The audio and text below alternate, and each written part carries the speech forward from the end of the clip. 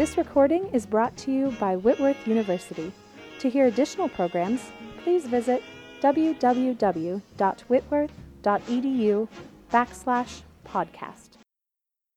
The Bioethics Seminar, Editing the Human Genome, Shall We Alter the Future of Humankind? My name is Dale Soden. I am a professor of history here and the director of the Weyerhaeuser Center for Christian Faith and Learning, which is the sponsoring organization for tonight's symposium. I also want to thank the Speakers and Artists organization led by Casey Andrews for support for tonight's event.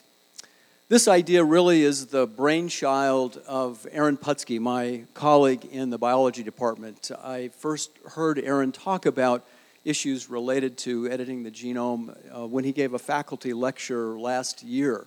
And he challenged us all on the faculty to really learn more about what was going on in this particular area of bioethics, saying essentially that all of us will be affected in the future, in the very near future, by some of the decisions that were made. So we got together and we started thinking about, well, what would be a good event for educating our community and, again, Whitworth students in particular about this. And this is what we came up with. So I'm going to let Aaron introduce our three speakers and tell you how we plan to proceed this evening. But again, I would just say we are fortunate to have Dr. Putski with us. He's been a great addition to the Whitworth faculty, and again, it's ideas like this that make, again, hopefully our community a special place. So let me introduce Aaron Putski.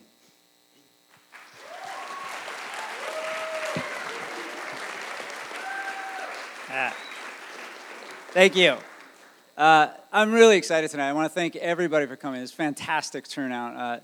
Thank you for the students. Thank you to faculty. Thank you to community members that are here. I really appreciate you taking time out of your evening to come and hear about this really interesting and important topic. And I want to open it with just sort of a personal story about why this is such an important topic for us. It's something I'm really passionate about, and I love learning about it and talking about it, but it's a very real thing for all of us very soon, if you're not already aware of some things. And one of the reasons why it's really important to me is, we have a family friend, and this summer we were all camping together up in the mountains, and we were sitting around the campfire one night, and the kids had finally gone to bed. And we were talking, and some good friends of ours, they have a son who has Duchenne's muscular dystrophy. And we were talking about potential cures and things like that. And it kind of came to this, and we were talking about this new genome editing technology that was really being touted in the media, and it's the new savior of all things disease. And we were talking about how interesting and exciting it could be, and also about some of the public discussions and the political discourse that was happening around this, and how do we regulate this kind of thing. And, excuse me, she looked at me and she said, "Aaron, if we have this technology, why aren't we using it now?" And it was I could do the desperation in her eyes because her son is dying. It was a really big deal to me. And so that kind of a thing is really important. And I wanted to engage everybody here, and I want us to go out into the community and engage, and I want us to engage our politicians, and I want us to engage experts and learn more about this and talk about it, because it's not just about science. It's about regulating and making important ethical decisions surrounding the science.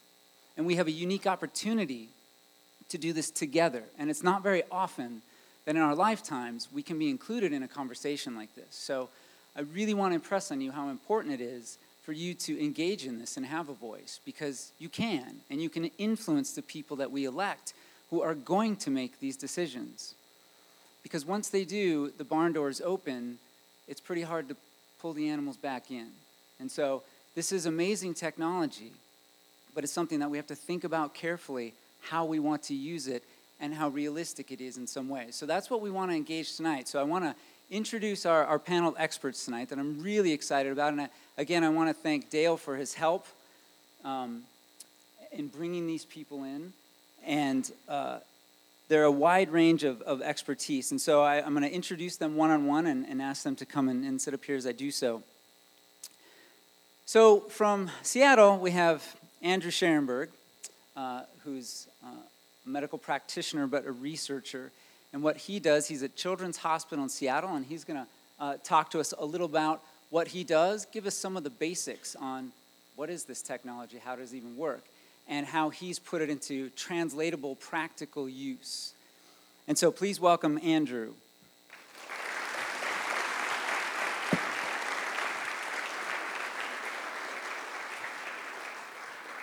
We also have with us Megan O'Keefe, who is here from UC Davis. She did her studies, her graduate studies at Carnegie Mellon, and she is kind of traditionally an East Coaster, I guess, right? Transplanted. Megan has studied a lot with religion and law, politics, society, where those collide, and how we think about things. And she's looked at a lot also, she's part of a bioethics center there, where they're trying to get more into the nitty-gritty of how do we talk about these things? Not just how do we regulate them, but how do we talk about them? And how do we get people to talk about them? And what's the kind of language that we use surrounding that? So we're really excited to have her here giving us her perspective tonight. Please welcome Megan O'Keefe.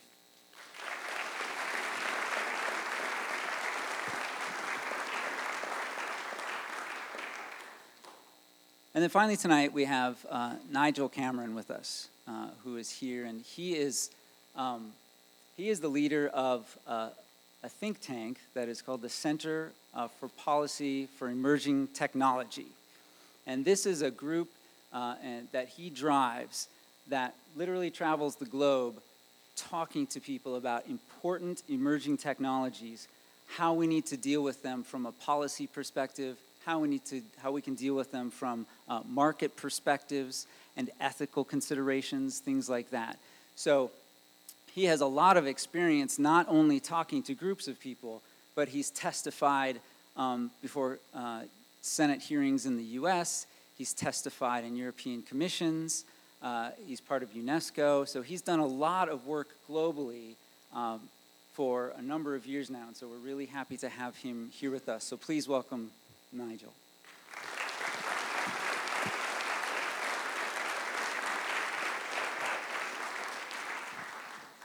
So what we're going to do tonight is each of these three are going to give a short presentation, just coming from kind of their perspective, their area of expertise.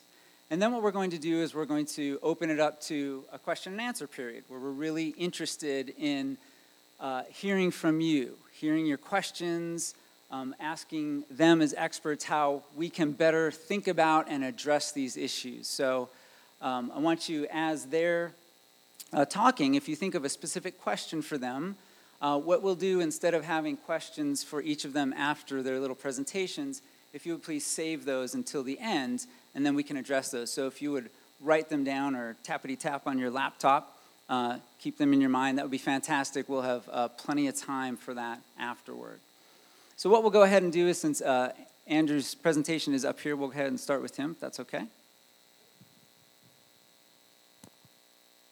Thank Dale for the invitation and the opportunity to talk with all of you. And actually, I'm just absolutely mind-boggled by the turnout. This is amazing. Standing room only. I can't wait to tell my wife and kids.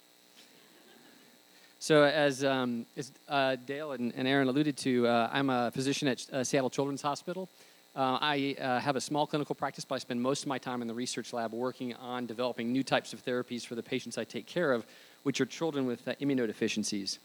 And I also do a fair amount of outside professional work, so you can develop things in the laboratory, but if you really want to translate them and use them in people, you have to have industrial-level resources. That's a lot of money in order to develop the processes to the level of meticulous perfection that you're actually going to take into a patient. So I do a fair amount of outside professional work as well with a biotechnology company called Bluebird Bio and another local one in Seattle called Alpine Immune Sciences. And I'm actually required by the University of Washington to provide that disclosure for any talk that I give. I wasn't 100% sure what the background of everybody who would be attending the seminar was, so I wanted to start out with just a kind of a very basic discussion of what genome editing is. So what this is we have a new class of tools, which are very much like scissors that we can use to modify the genomes of our cells. And a cell, for those of you who aren't familiar, looks something like this. And it's an immensely complex object. Your body is made up of billions and trillions of these things. So there's a bunch of these, you have different types: muscle cells, neural cells, blood cells. All of them have these various organs.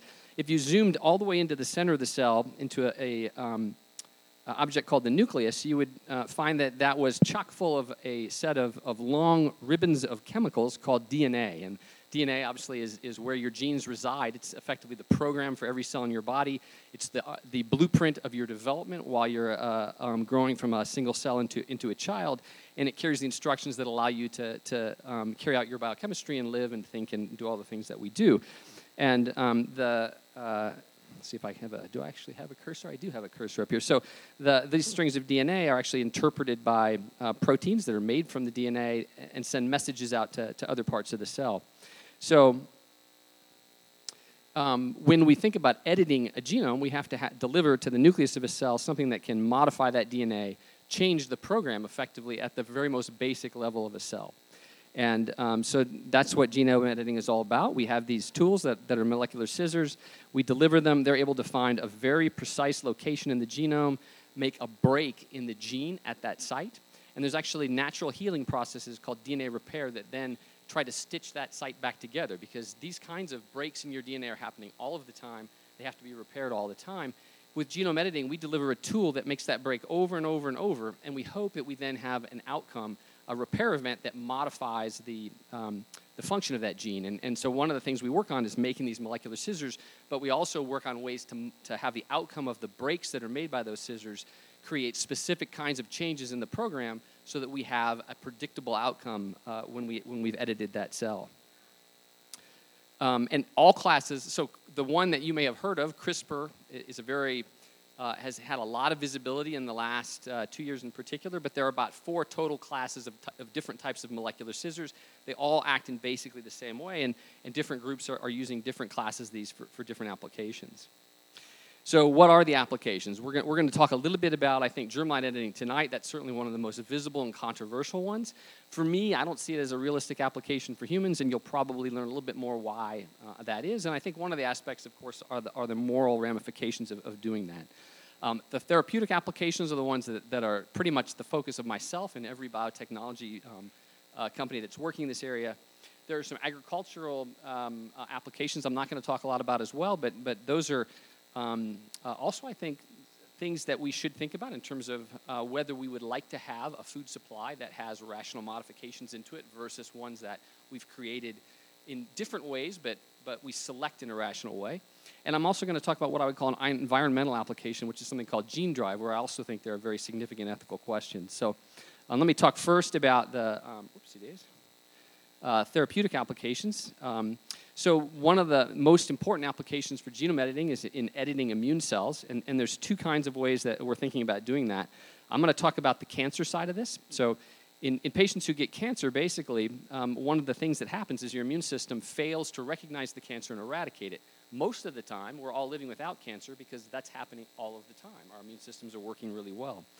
In patients where the immune system has not effectively recognized the cancer, we now have the ability to engineer immune cells that will eradicate the cancer. And an example that I was involved in is learning how to modify T cells to recognize a form of cancer called leukemia. And the way we do this is we obtain T cells from a patient. These are cancer-fighting immune cells. We actually have a way of modifying them using a virus to add genes to the cells. So we can not only edit the genes of a cell, but we have ways of adding new genes to cells too. This is kind of classic gene therapy, and this is something that we do on a regular basis now therapeutically. What we'd use gene editing for is to disrupt genes in cells. So immune cells have ways of targeting cancers, and they also have ways of having brakes put on them to prevent them from getting out of control and causing problems with normal tissues in your body. And to make a really good immune cell, there are times we might want to knock one of those genes out and leave a cell without brakes, so it's even more aggressive in attacking a tumor than usual. And there are also a few other things that we might want to do to T cells. So one of the projects that I've been involved in is that there are certain patients who have blood tumors where we can't actually take their own T cells out to modify them to put them back in. So I was part of a project where we obtained T cells from a random donor and modified them to have an off-the-shelf product. So we were modifying them in the same way, and we had to use gene editing tools to make this product in order to make these cells that we're taking from a random donor be able to be put into any patient and be available off the shelf. And so that product actually has been used. So gene editing therapeutics are now being used clinically, and those were used to treat a little girl named Lila. So she was the first little girl treated with this gene-edited off-the-shelf CAR T-cell product.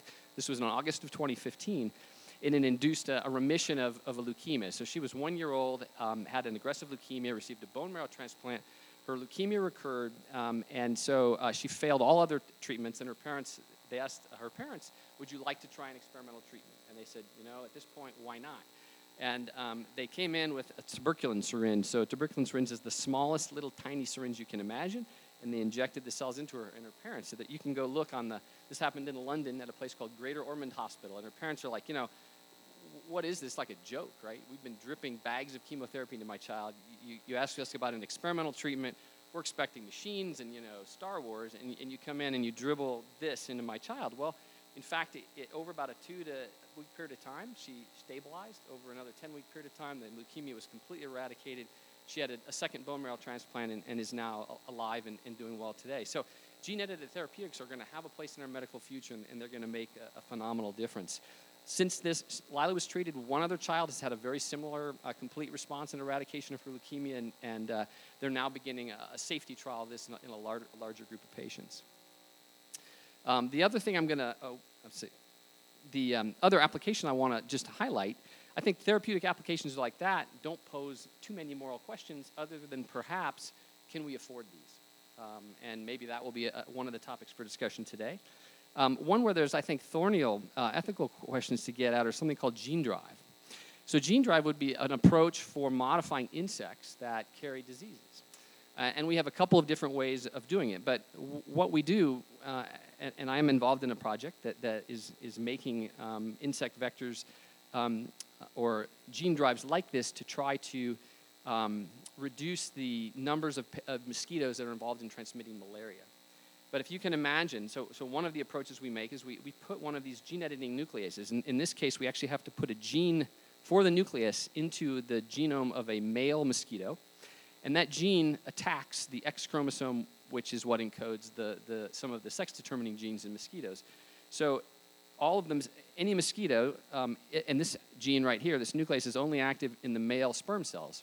So all the sperm that would carry an X chromosome are eradicated. So every mosquito is only going to make male sperm. Eventually, you would have an entire population of males, which obviously would be a very dull place with many people who are late and not able to keep good track of their time, and many other problems as well as obviously you would eventually eradicate the population. So the idea is to use that as an approach to suppress the population.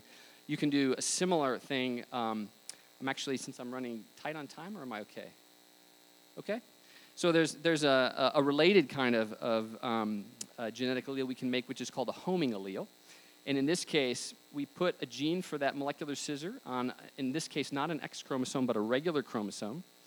And it makes the double-strand break when you put a gene in a particular location in a genome, because all animals have 2 copies of that gene, we make that nuclease cut the same place where it resides on its own home chromosome.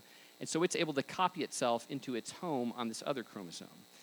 And when you have this happen in the germline of an animal, every animal that would normally just inherit one allele will pass on only that allele. So it starts with one allele, but now every one of its progeny has both alleles. So this is called super-Mendelian inheritance, and this is a way you can drive that gene through a population.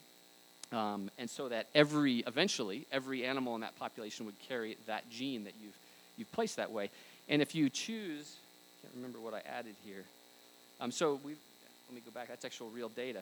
So if you choose, for example, to have this gene be one that's involved in female fertility, and you drive these genes in the male germline, that means that every male will now have only sperm that are defective in that they carry a gene that if a female gets 2 of them, she will no longer be fertile. So you've now created a way to make infertile females drive throughout the population and potentially eradicate that species of mosquito. And so This is called a female fertility gene drive.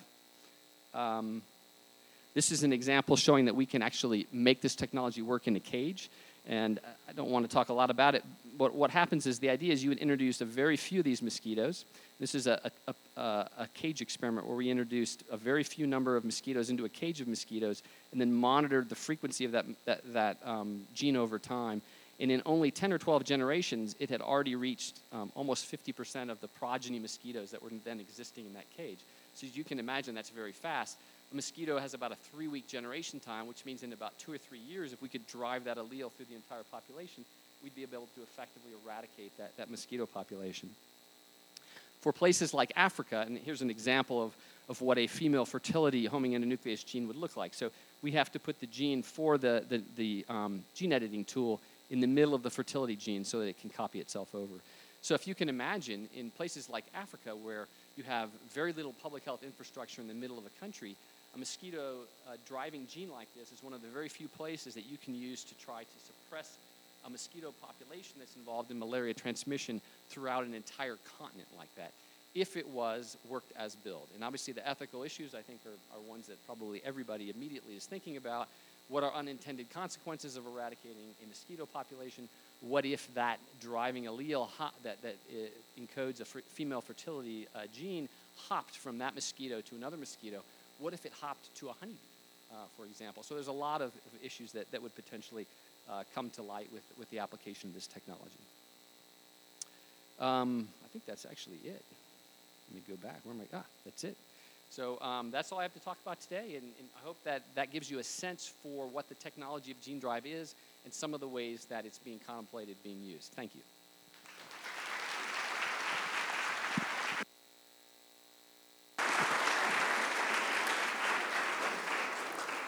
So I think we'll just come back down the line, Megan.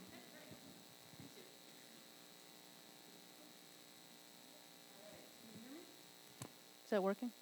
Oh, excellent. All right, well, I just want to thank Dale and Aaron for inviting me here tonight, and I'm really very, very happy to be part of a public discussion about CRISPR. I think it's necessary, and I think it's good. And that said, I want to start by saying that we have a problem. We don't have a good way of talking through the ethics of biotechnology, particularly in public discussions. And this is especially true of CRISPR, which cuts across all divisions of the life sciences. So currently, we have 3 major approaches to ethics in public discussions. And that is, number 1, ethics, which concentrates on the good. And then we have science, which is concerned with the true. And then we have religion, which is about the right. Now, neither the good, nor the true, nor the right is particularly well suited for public engagement and debate. So let me elaborate. About 2 weeks ago, I was at the American Society for Bioethics and Humanities Conference, and I was on a panel about using CRISPR for germline modification. And that's meaning permanently altering the genes of an organism so that it and all its offspring would forever carry that mutation, as Andrew just explained here.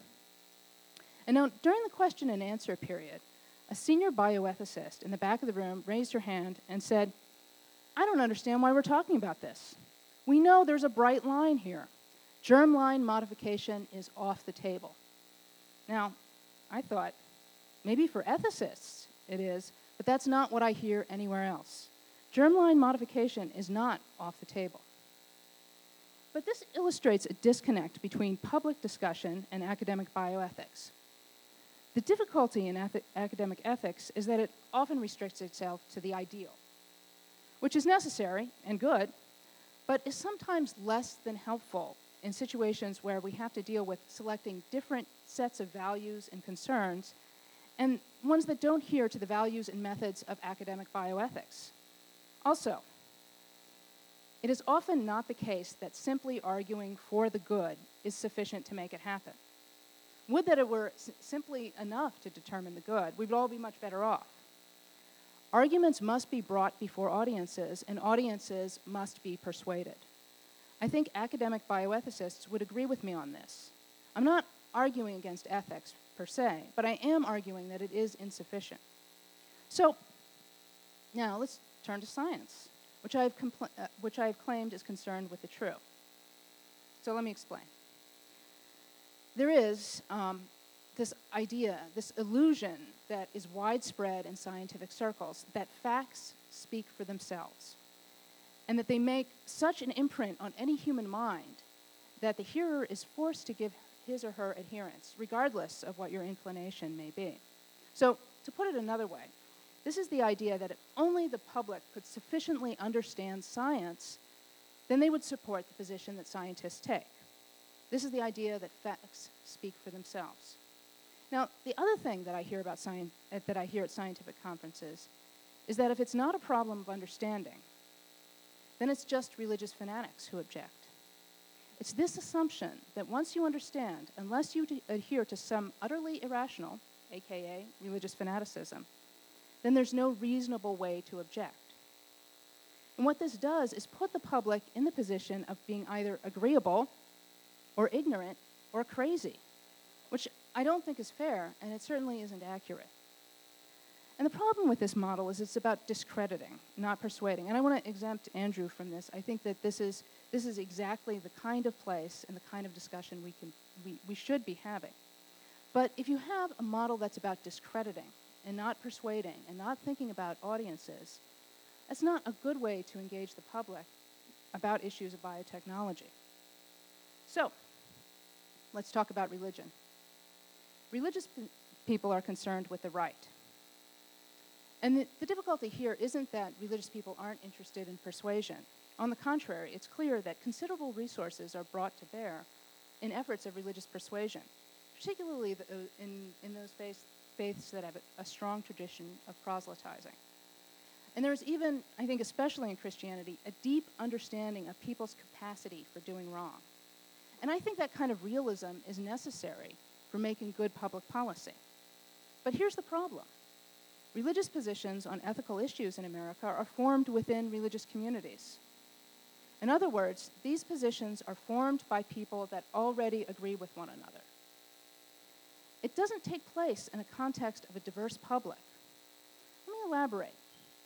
Often I hear in public discussion when a person answers a question with, well, it's what I believe. It's my religious belief. People will back off, right? And on some level, we should. We ought to respect the religious beliefs of others. It's polite, and more importantly, it's the basis of our democracy. But there's a problem with this. There's a sense in which core ethical values, if they are based in religious beliefs, are somehow not a part of public discussion. And I want to clarify here, I'm not advocating for a theocracy. I absolutely don't believe that the religious beliefs of the majority should govern public policy. It's just that I think that religious argument ought to be tested in diverse contexts. Otherwise, it becomes very difficult to talk about some of the most important issues facing us, like this issue we're talking about here tonight. And it can preclude the possibility of working out ethical approaches on complex public issues. So this leaves us in something of a bind, right? Without the good, the true, and the right, what do we do?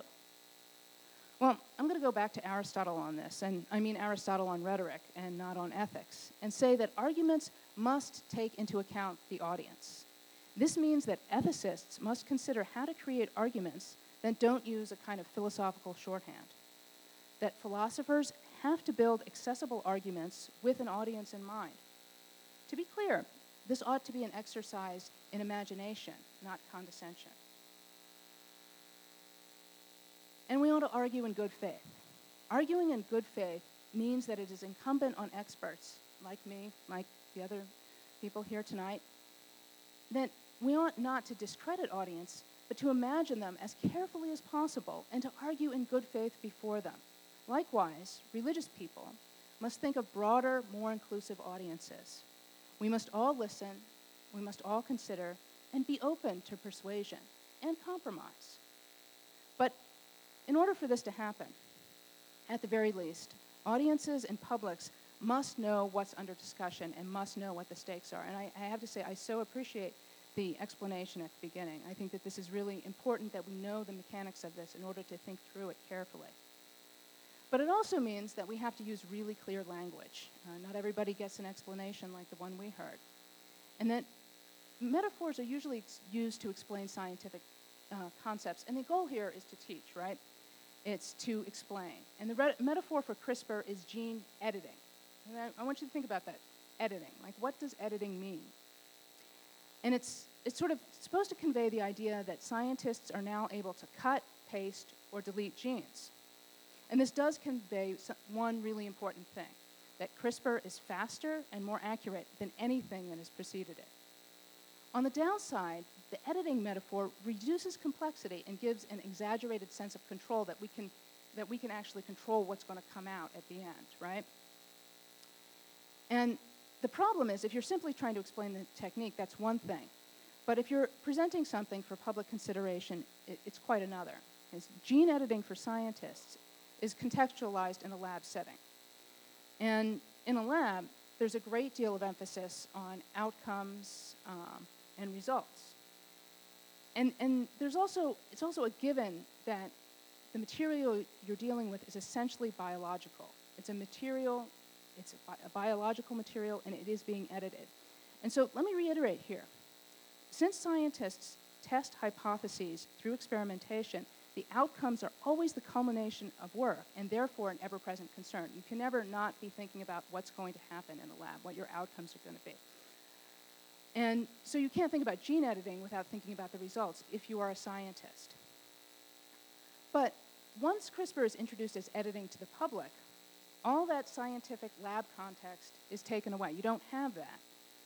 And it's replaced with a far more common experience, and that's editing words on a page.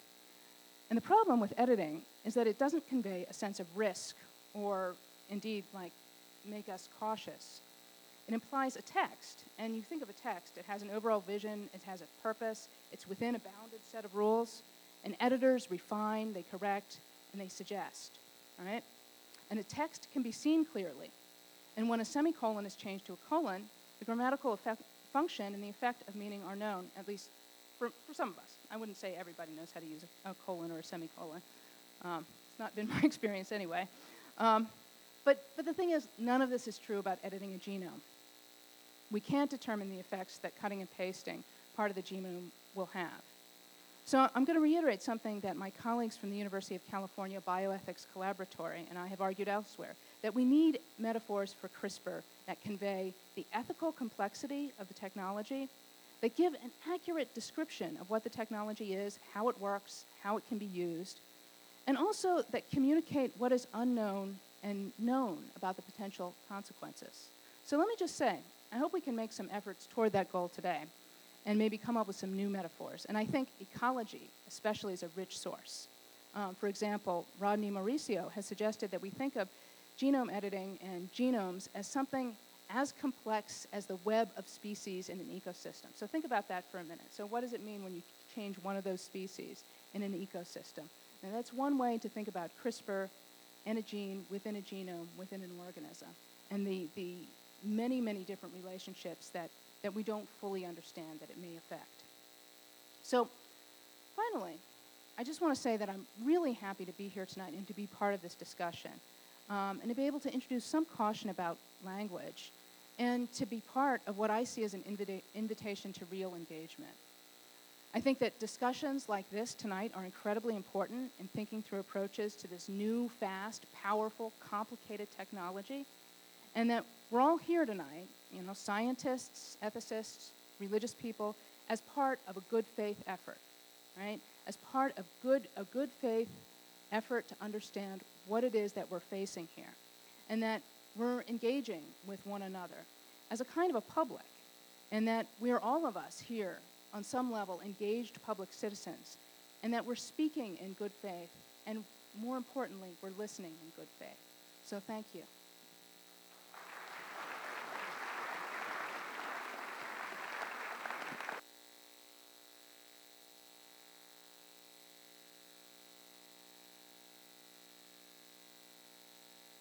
Well, thank you very much. It is very good indeed to be here, and thank you to the hosts. It's a treat to be here at Whitworth, where I have not been before, and to be here in Washington State, where actually part of my family lives. I come from the other Washington. Some of you will have heard of the other Washington. perhaps best defined as 50 square miles surrounded by reality. And the other Washington, of course, is currently somewhat preoccupied with what I think one of my Washington Politico friends best put in these terms. This, he said, is an election to die for. The policy context is all when you get to Washington. And one thing I think we have to recognize in every one of these discussions about science, about values, about religion, and so on, we put these pieces together, is that policy is what shapes our communities. At different levels, it can be constitution, it can be statutes, it can be all sorts of regulations, it can just be funding policies, funding decisions. But policy is what we end up with when we as a community decide we would like things to be like this and not like that. And the democratic process, when it works well, is a way of enabling that to be delivered.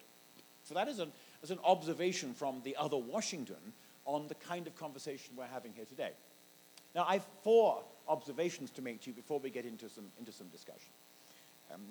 The first is about the principle of germline genetic interventions. And you'll appreciate what we're talking about. With germline, we're talking about inheritable interventions. That is what is so interesting, exciting, worrying here. And this CRISPR technology, we've been worried about this forever.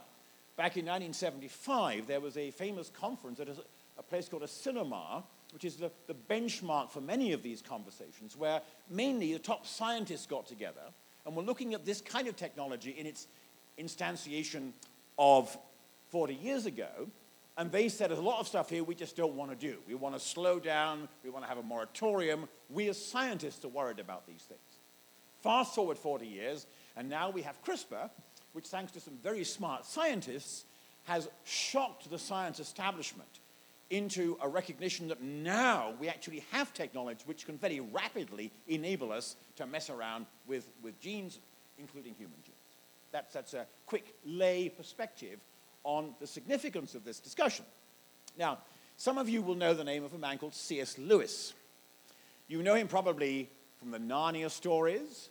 You may know him as a very, very effective lay theologian of the 20th century.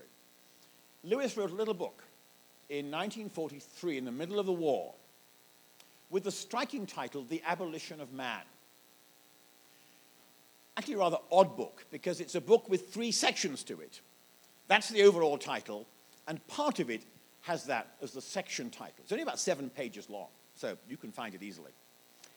And Lewis's little essay, The Abolition of Man, has been seen by many as a profound contribution to our understanding of the context of the possibility of making inheritable genetic changes.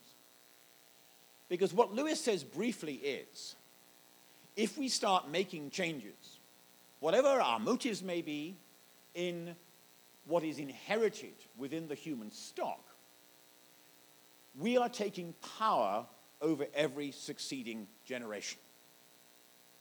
And that every generation to come, as he puts it, is a patient of our power. And in the process, he says, we actually are turning our race, the human race, into something other than a collection of persons. We're turning it into a thing which we are now shaping by our own decisions. Now, I'll leave you to read Lewis, which you certainly should. I think his brief essay is one of the most consequent documents of the 20th century. That was Lewis's view.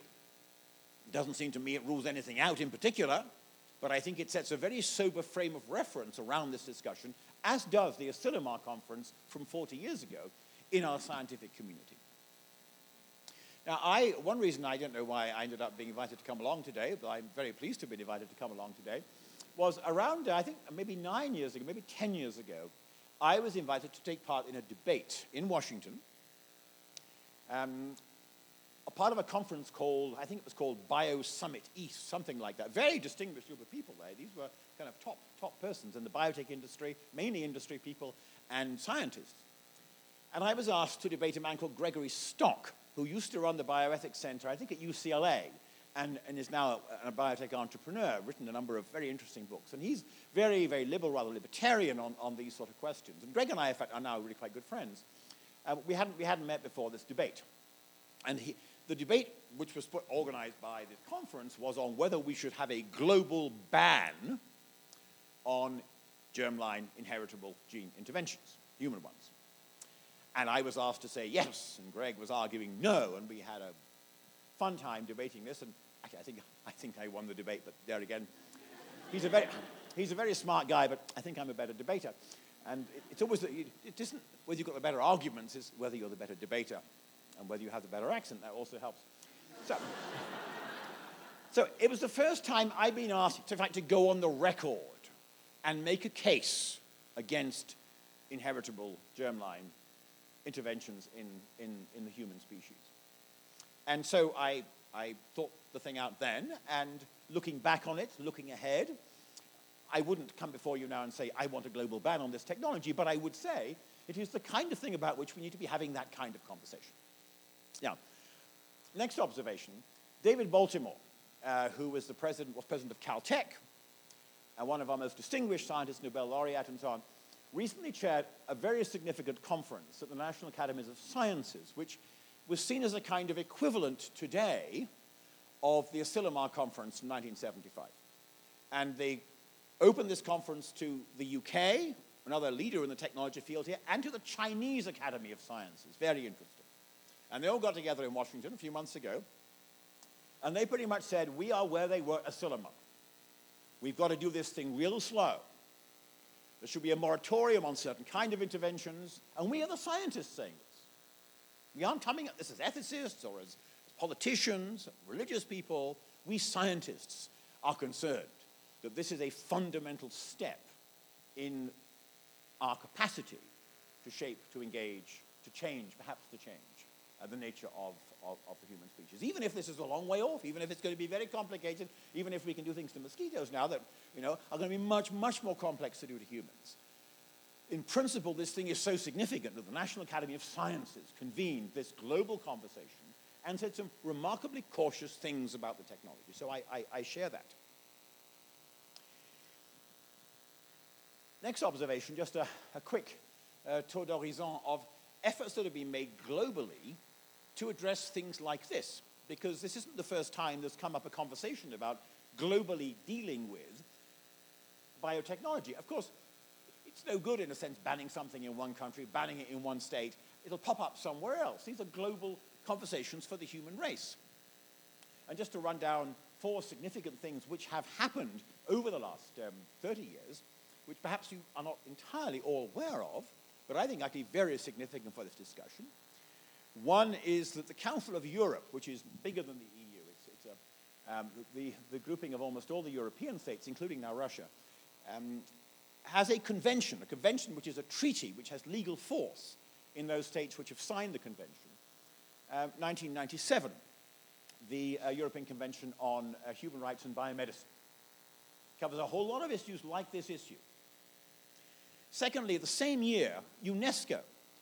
UNESCO is the United Nations global body for education, social, cultural, scientific questions. They produced a short declaration, which is not a legally enforceable document. Declaration has like moral force among the signatory nations on genetics and the human genome. Cautionary approach. UNESCO then expanded this into the universal instrument. They love these glorious terms in UNESCO. The universal instrument on bioethics and human rights, which was passed unanimously by the UNESCO General Conference in 2005, which is the global benchmark for our discussions of medicine, biotechnology, human rights questions.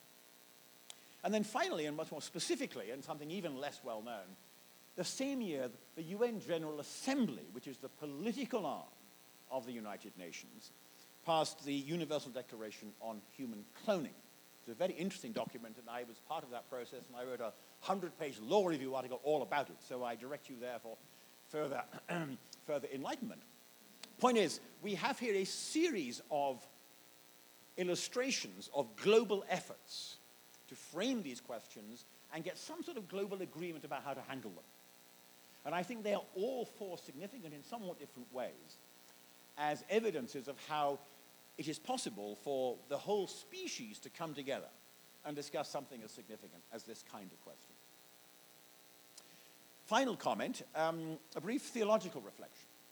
Plainly what we're talking about here, for those of us who are Christians and also those within the other Abrahamic faiths who have much in common in our approach to human nature, we're talking about human beings made in the image of God, given this unique specialness by bearing that image, an image within the Christian tradition, of course, underscored most dramatically by the incarnation, in which God himself takes human form, takes human flesh.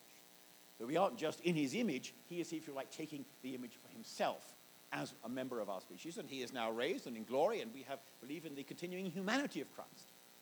There's a whole theological tradition here, which interestingly in the Western world has led to, has been the major factor leading to the notion of human rights. And it is secularized through the Enlightenment. We have in these universal declarations based on human rights notions of the dignity of the individual, the specialness of members of the human species coming out of a faith tradition, which of course has been the major cultural tradition in the West. So what do we make of that? What do we make of the notion that we can actually affect changes in our human nature? Now, I'm not here arguing these things are going to be bad, arguing they're going to be good. I'm just here arguing that these are enormously consequent questions. And the notion actually of inserting changes, inheritable changes, into the human stock rather than the mosquito stock is a Rubicon which we may or may not wish to cross, but if we do, we need to do so very cognizant of the historic character, which has brought together our top scientists 40 years ago and then a few months ago, because they themselves are aware of the historic nature of the discussion into which they're getting. Thank you very much.